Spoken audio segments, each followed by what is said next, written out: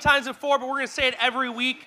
If this is your first time here, I am so happy you're here. My name's Justin. I work on staff with junior high, with a team of people that love junior high students and love Jesus and love serving and love doing fun stuff together. And if you don't have a Bible, we're going to be in God's Word today like we are every single week. And if you don't have one, there are Bibles right there in the corner. Feel free to get up right now and go grab a Bible because we're going to be in it today big time, and I'm excited about it. So, we're in the sex series, week 1. And the week 1 of the sex series, I know I'm hearing the awkwardness and the faces, but listen, I think the best way to start off this series is a story about a pig. Now listen. When I was in college, I went to a school in Missouri. It was a very small school. And I was there with a group of my friends, and it was kind of a farm town. This buddy that I had, he lived off campus. He lived with his parents, which, if you have the opportunity to live with your parents when you're in college, do it because it's super cheap and fun. So I was living with he was living with his parents. I was living in the dorms, and we used to hang out a ton. We were very, very good friends. I was at his farm. I saw his cows, and he had horses, and the cows, they bred cows for beef, so they would take them and slaughter them, and then I would get a steak out of it, and it was the best ever because I love steak. So I'd look at these cows and I'd say, thank you so much for your sacrifice because you're delicious. And I would name them, and then I would eat the steak, and I'd be like, oh, Martha, you are delicious. Now, I'm a screwed up person, okay? So I'm just being honest. I'm crazy. So I'm there, and I'm seeing these pigs, and they have all these livestock, and one night he calls me around 2 a.m., and he leaves me a voicemail, and he's like, hey, something happened. I need you to come to my house. I really need your help. It's important. And I didn't get the voicemail yet. My phone was buzzing on my little desk near my bed. And I finally woke up from it. And I called him. And I was like, hey, I got your voicemail. You said something's going on. What is it? Is everything okay? He said, Justin, I need you to come to the house soon. I need you to get into the car right away. Head over here. Something's happened. I need your help in kind of dealing with it. Now, he didn't give me many details. And I didn't know what this thing was. But I hopped in the car immediately, drove to his house. When I got there, he handed me a shovel, and I was like, oh my gosh, what is happening? What did he get me into? He got me a shovel, and he said, we got to dig a hole. And I'm like, oh my gosh, what did you do that I need to dig a hole? We need to dig a hole big enough. It needs to be a big hole. And I'm thinking, oh my gosh, what am I involved in? I'm going to go to jail for this. I am not built for jail. I'm too nice. I can't handle that lifestyle. What am I involved in right now? And he said, we need to dig a big hole with the shovel that I just gave you to bury the family pig. Now I'm thinking to myself, listen, family pig, this could have waited until morning. You didn't need to wake me up at 2 a.m. to bury the family pig. This was kind of foolish. I needed my sleep. I was very tired. Kind of begrudgingly, I said okay to this. So I get the shovel and I start digging this hole, and we lower, we kind of roll this big pig, and we have kind of a lift thing, and we're rolling it, and it's just large, and we roll it into this hole, and we cover the hole, and it's raining at this point, so this is maybe 4 hours, 5 hours worth of work. The sun is rising now. You can see kind of the mist from, the morning sun lifting off the ground, and I'm very tired. I'm covered in dirt, and part of me is thinking this is so. There was no need for this. I was taking it very casually. I was like, oh, whatever. And maybe you've taken things casual in your life too. Maybe there's things in your life that you do or have interacted with, something that someone has said to you or something you've been exposed to, and you've been like, that's not really that big of a deal. That's a pretty casual thing. That's not that serious. That's just whatever. And you don't take it that seriously. See, I walked into the house, misjudging this situation. See, maybe you have misjudged situations in your life. See, I walked into this house misjudging the situation and kind of laughing about the fact that we just spent hours burying this big pig. Now, I walk into the living room, and around the corner, I see his mom, and his mom is sitting there with a box of Kleenexes. Most of them have already been used because I could tell because the trash can's overflowing. Because she was in tears because they've had this pig in the family for a very long time. See, to her, this was very serious. See, I misjudged the situation thinking this was casual. This was not that big of a deal. See, something that is a big deal something that is serious, sometimes it's presented to us. Or sometimes we look at that and say, that is not that serious of a thing. This is, people are making more out of this than needs to be. But then you see the impact it has on someone, and maybe the impact it has on you, just like I saw the impact this pig had on his mom. And you realize that maybe what is serious to other people, even though it may not be serious to you, maybe is more serious than you give it credit for. Sometimes we misjudge the situation. Have there been situations in your life that you've misjudged? Have there been times in your life, have you ever been in a situation where you thought it was just casual and it ended up being very serious? When I was in college, this was the same school. I was 22 at this point, and this is so crazy because, and I love girls, but girls are sometimes nuts. And I say that in such a loving way because this is the deal. And girls, you're going to totally get with me on this because you're all normal, but some people are nuts. So I was dating this girl from Pennsylvania. Now listen up to this, boys, because you don't want to get involved in this. So I was dating this girl from Pennsylvania. We were dating for about 3 months. For me, we were just starting to get to know each other. We were still having fun. We were going on dates. Sometimes I would pay. Sometimes she would pay. But there was one time we were sitting in this big cafeteria. It was very school-ish. I mean, it's like the perfect school cafeteria. There's bench seating, and everyone kind of files in, and you go through the line, and you have your tray, and you put food on your plate, and it's never good food, of course, because it's cafeteria food. So we're going and sitting down, and I'm sitting across from her, and she looks at me, and there were about 3 months of dating, and I've been really enjoying this dating relationship. I'm 22 years old in college. I have a ton of hair back then, so I look like Toffoli. I'm just combing my hair all the time. I'm just brushing it. I put gel in it and mousse in it, and I look great, all right, just like Toffoli. She looks at me and says, now girls are crazy sometimes. 3 months of dating, keep in mind, 22 years old. I'm young. This sleeve of tattoos doesn't even exist yet. That's how young I was. And she looks at me and says, so when do you think we're going to get married? Ooh! Now, there's the thing. I was enjoying this relationship thinking, this is casual, this is fun, we're enjoying ourselves, we're having fun. She looked at it very differently. She took a situation that I misjudged, I thought was very casual, and it ended up being very serious to her. Now, this is the thing, and we're going to go right after this today. We're not going to mince words, and we're not going to dumb it down. We're going to go right after it, because we're in a series about sex. And I want to go after God's opinion on sex, what God has to say about sex. And sometimes, so often, we look at sex as being casual and not seeming like a big deal. But, this is my problem. If sex is casual, why does it always seem like a big deal? Like, when I said we were doing this series, I got a lot of emails from parents who had a lot of questions about this series. I had a lot of questions from staff members, not only on the junior high team, but at the church. My boss had questions about this series. Why are we doing this series? What is the motivation behind it? And this is the thing. When you start to ask those questions, it gives cue to me that this maybe is a serious topic, one that we don't talk about often enough, one that we see everywhere, but very rarely see God's view on it. And because of that, I'm not willing to go through life not looking at what God has to say about sex. See, from the very beginning of the world, God had an opinion on sex. When I woke up this morning, I had a very clear opinion on how I was dressed. I woke up and I was like, I put my clothes on, I looked in the mirror, I'm like, I think I look great. And when you feel you look great, you tend to do better at your job and at work and at school. If you feel you look good, you produce better. So I got new Vans yesterday. I went to the Irvine Spectrum and bought them. They're fully black Vans. I just dig them. And so from the very beginning of this morning, I was like, I look killer. My wife looked at me and she's like, you do look killer. And I was like, yes. My wife thinks I look good. I'm set. From the very beginning of the day, I thought I looked great in these shoes. From the very beginning of the world, God had an opinion on sex.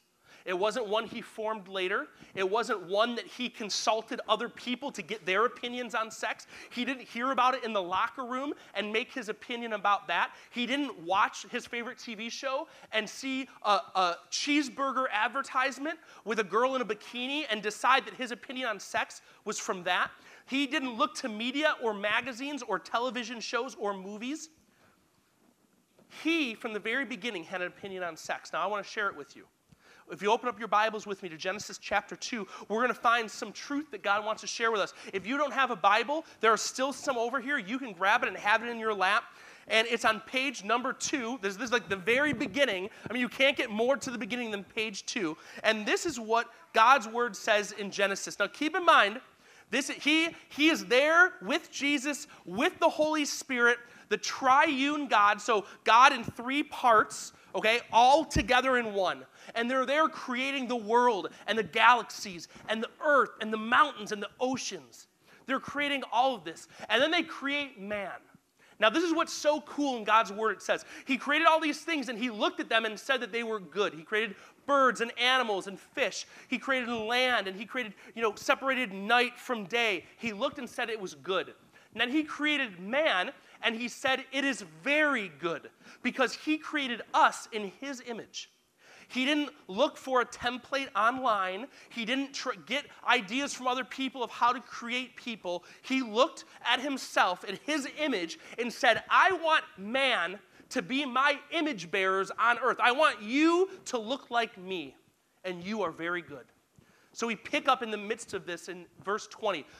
So the man gave names to all the livestock. He's talking about Adam. All the livestock, the birds in the sky, and all the wild animals. But for Adam, no suitable helper was found. So the Lord caused the man to fall into a deep sleep, and while he was sleeping, he took one of the man's ribs and then closed up the place with flesh.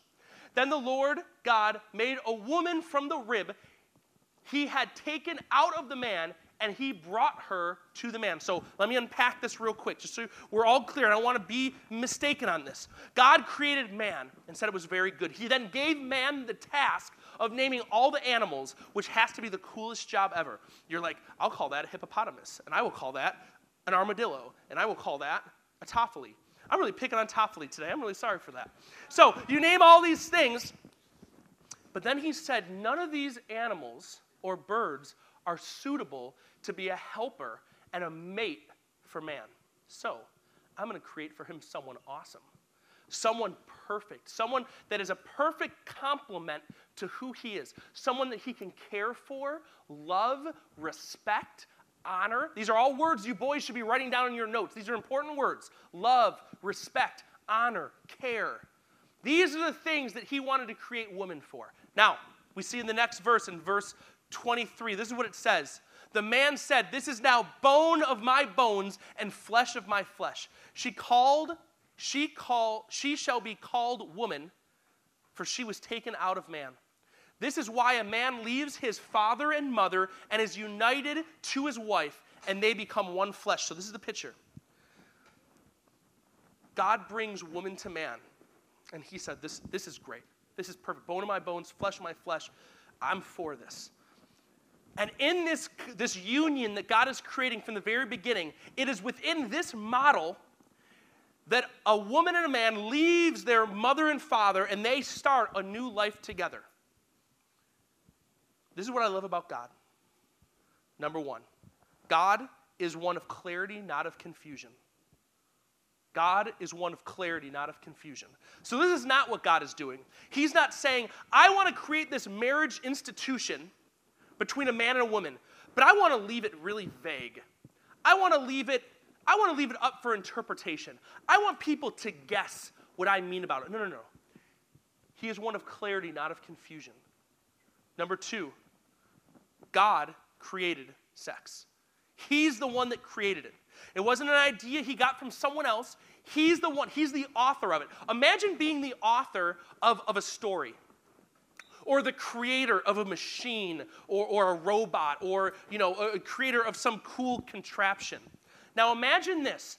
Imagine someone comes in and rips off your idea, steals your idea, takes it, mutates it, makes it false, untrue to what the creator meant it to be.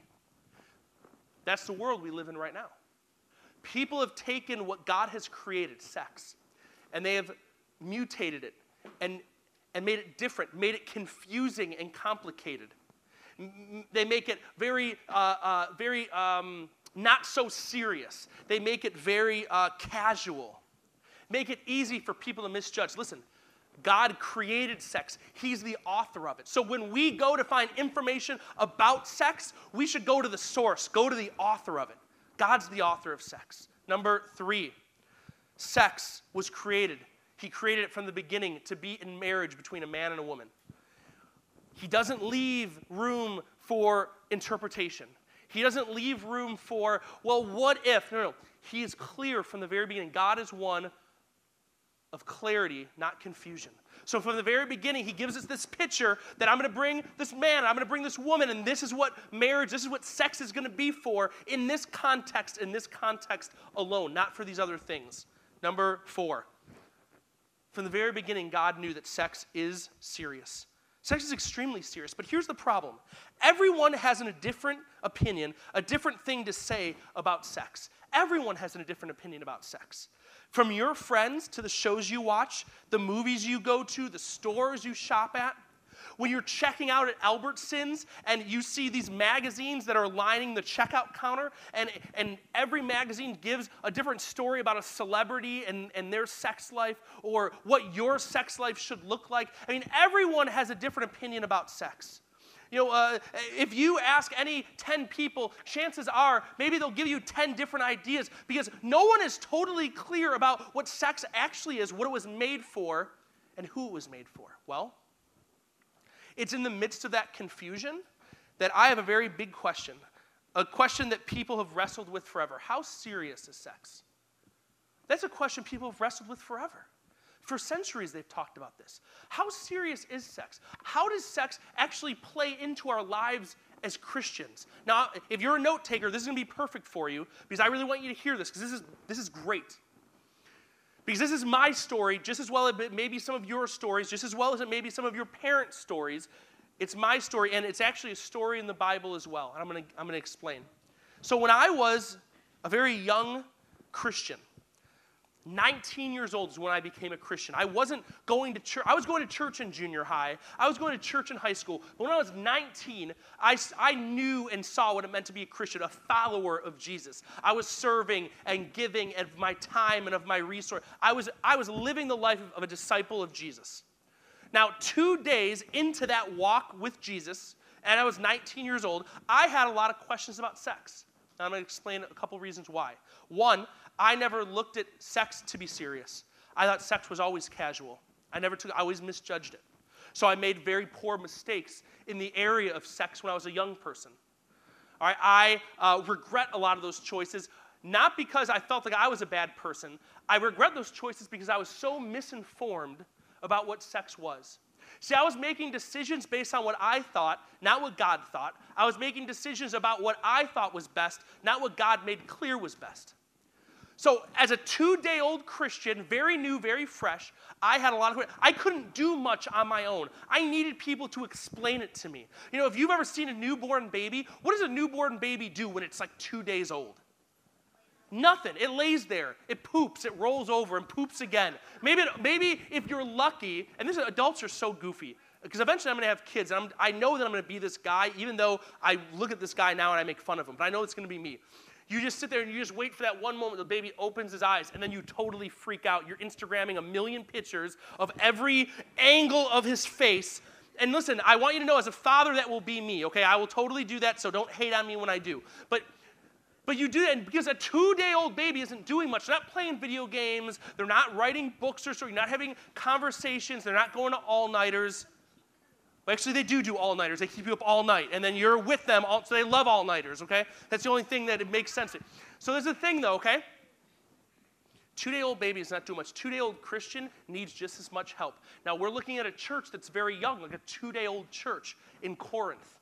Now, this is what's so great. In the midst of this new church that was happening, it's talked about in 1st and 2nd Corinthians, in Corinth, they had some very big questions about sex. See, when the Apostle Paul, who was brought in, he was brought in to talk to this group of people about sex. He was a follower of Christ. He was writing to people who lived in a world much like ours is now that said sex was very casual. See, in Corinth was kind of like Las Vegas.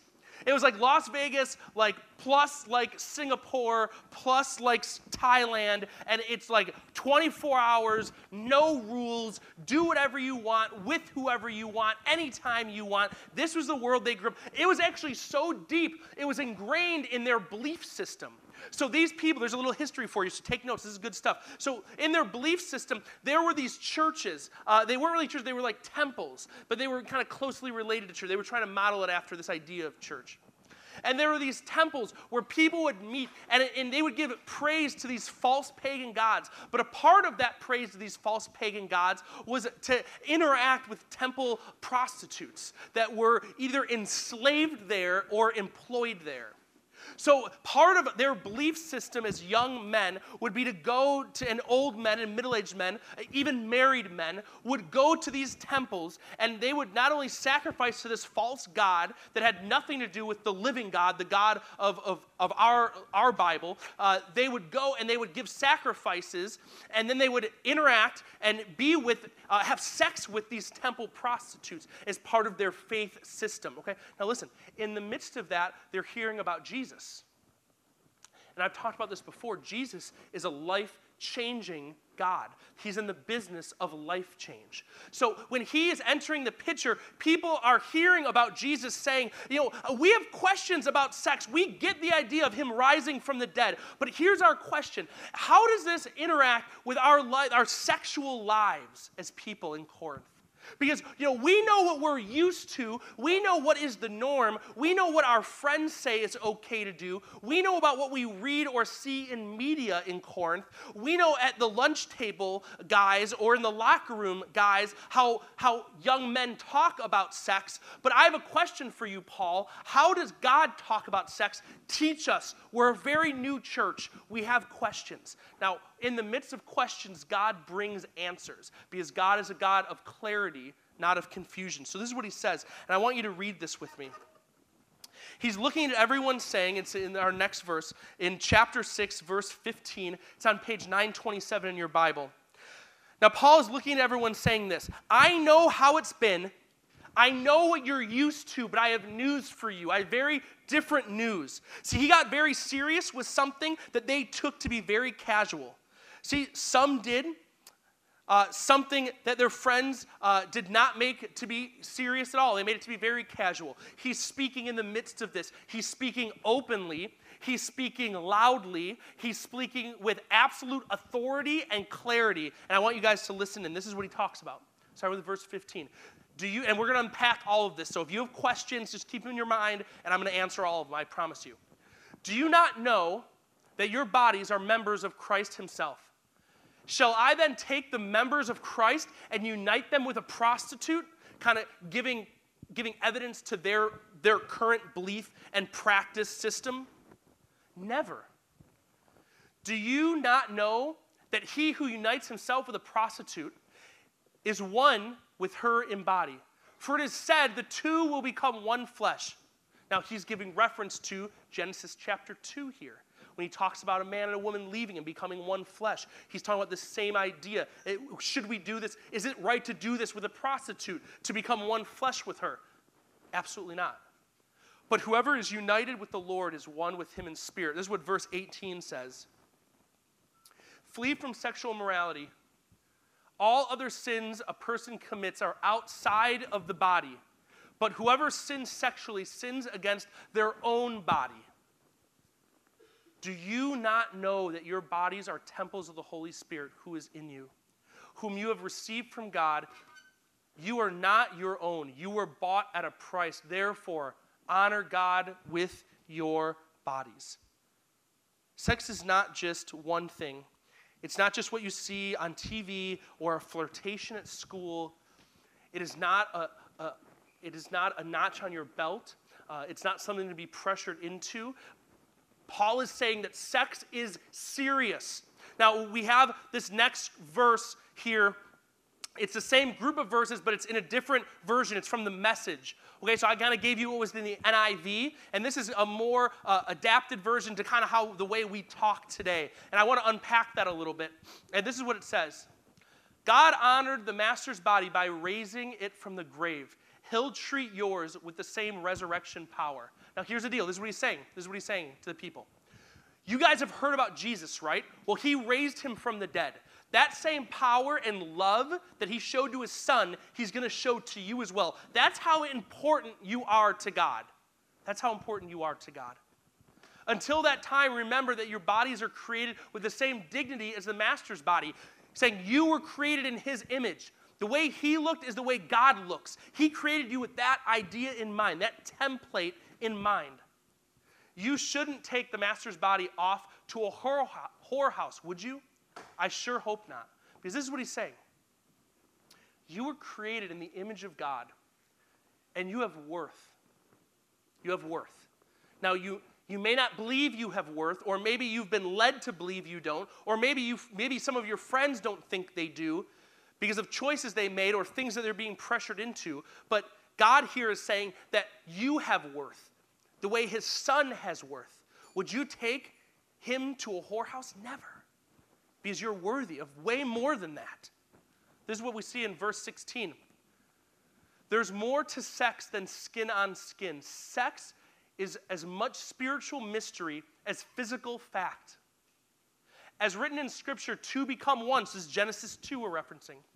Since we want to become spiritually one with the Master, we must not pursue the kind of sex that avoids commitment and intimacy, leaving us more lonely than ever. The kind of sex that can never become one. So hear me on this. He's saying something really clear to all of us. He's saying that sex was made to inhabit a few things: intimacy,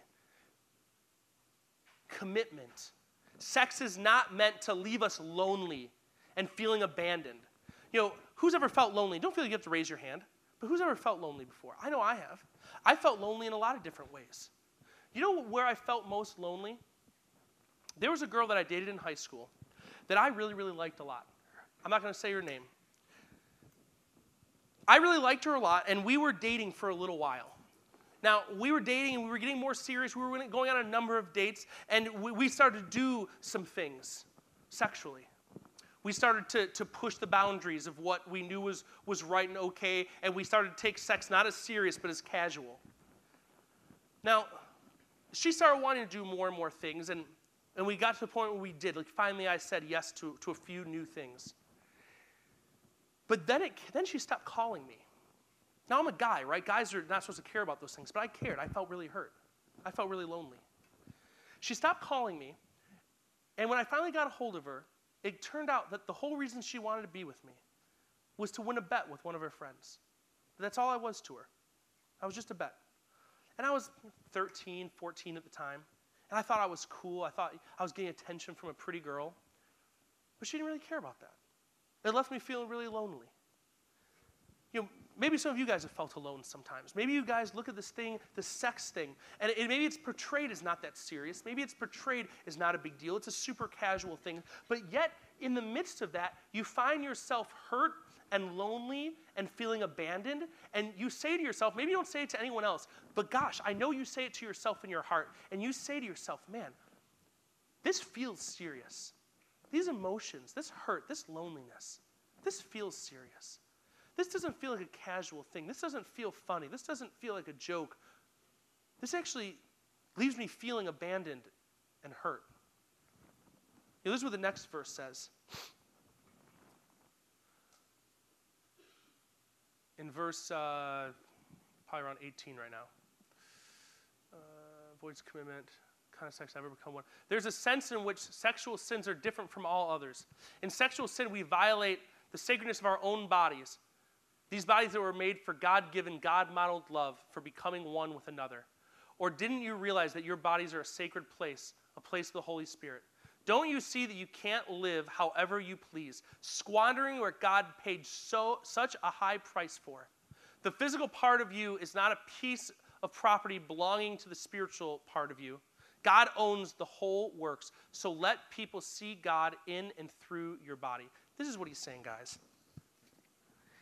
He's saying that when you sin against people, that's against people. When you sin sexually, you're sinning against yourself. That you're made for more than this. That Jesus paid such a high price for you to feel value and to be valuable because you are valuable. That sex is an easy thing to fall into and take it casually when it's serious. You know, I just want to speak for a moment to the guys. You know, guys, listen. I know what it's like to be a guy. Hear me. I know that there's friends at school or on a sports team or somewhere you interact with someone who's looked at sex like a notch on a belt. That in order to be cool, you have to do this thing. You know, when I was a kid, they used to do the base system, okay? So they would say, like, hey, unless you get to third base with a girl, that you're just not cool. Now, aside from how devaluing that is to girls that God created, how devaluing is that to you? Gosh, I hope my worth as a man is not made up of the things that I did with girls. I really hope I'm more valuable than that. But yet you are left to feel like you're left out, you're uncool, you're not popular. You know, if you don't have enough notches on your belt, then all the other guys are more guys than you are. God's saying, listen, you want to be a guy? Don't sin against yourself. Don't sin against God. He paid a high price for you. You know, I look at the girls, and this is for you, and this is a sadness that I have. You know, I have a friend who's a youth pastor, and he was telling me a story about one of the girls in his ministry. Now, listen, I don't spend all my time with the girls because I'm a guy, and I don't spend all my time with the girls. But listen, I feel that girls aren't totally different from church to church. I think the things that we deal with and we see and we struggle with and we're preyed upon are the same in a lot of different ways. So he was telling me this story about a girl in his youth ministry that was just spending time texting with her friend who's a boy. And they were just flirting, and he was cute, and she was cute, and all her friends thought it was great. And they started texting, and they would text late at night. You know, parents would go to sleep, but she would stay awake and text them. And it was just sharing stories and sharing fun facts, a couple emojis, and a little flirtation. But that all changed the moment he asked her to send him a picture. Now, the picture was just I want to see your smiling face. I just want to have it on my phone. I want to show my friends. But then he started asking for more. You know, maybe you have a friend who that's happened to them, and they're pressured into sending photographs of themselves that they wouldn't want anyone to see. But they're felt if they don't do that boys aren't going to like them, and they're not going to be accepted. Listen to me. And this is so heavy on my heart because it's so true. Listen to me. You are worth so much more than that. You are worth so much more than that. Any guy that would say that to you does not care about you. They care only for themselves. God cares for you and says, I paid such a high price for you. Sex is serious. It is not casual. But so many times girls are pressured into thinking, if I do this, then guys will like me and I'll be accepted. They don't care about those things. They're lying to you. Don't take a serious thing and make it casual. You know, everyone has a different story with sex. Everyone has heard about this in some way. And you might think, Justin, you're not sending us out with the big rah-rah excitement like you usually do, because this is the thing. It's just not one of those series. It's not one of those lessons today. You know, I want us to see that sex is serious. You know, I want us to have a moment. I'm going to call Jason up, and I want us to have a moment where we can just reflect for a second. And I'm going a tiny bit over time, and I apologize for that, but just hear me. If you have had any interaction with this, and keep in mind, I'm looking at you, and I can see in your eyes, I know some of you had. Guys, I know some of you had. I know some of you guys are going to school, Christian school, public school, it doesn't matter, thinking unless I do this, unless I have something to brag about, that the guys aren't going to think I'm cool. Girls, I can see in your eyes, I know some of you know someone that's like, this is happening to me or to someone I know. This is happening right now. That they're taking something that's serious and making it casual. I want to give you a second just to go to God about this, just to pray to yourself, to think about it, to talk to a leader if you need to. There are leaders all around here that love to talk to you. But I also want to open up the prayer wall. Now listen, the prayer wall isn't just for sex today. The prayer wall is for anything. You know, you can go to the prayer wall for stuff with your parents, for stuff with your family, with your friends, stuff that's happening in school. Maybe the prayer wall for you today is confessing something that you just don't want to be a part of your life anymore. Something that you want to say no to, that people have been pressuring you to say yes to. Maybe you want to pray to God and ask Him for strength in something. And you want to leave it at the prayer wall as a symbol that I'm taking a step for this today. And I'm not going to walk out of this room thinking that sex is a casual thing that doesn't impact my life. I'm going to know that God talked about sex in a serious way.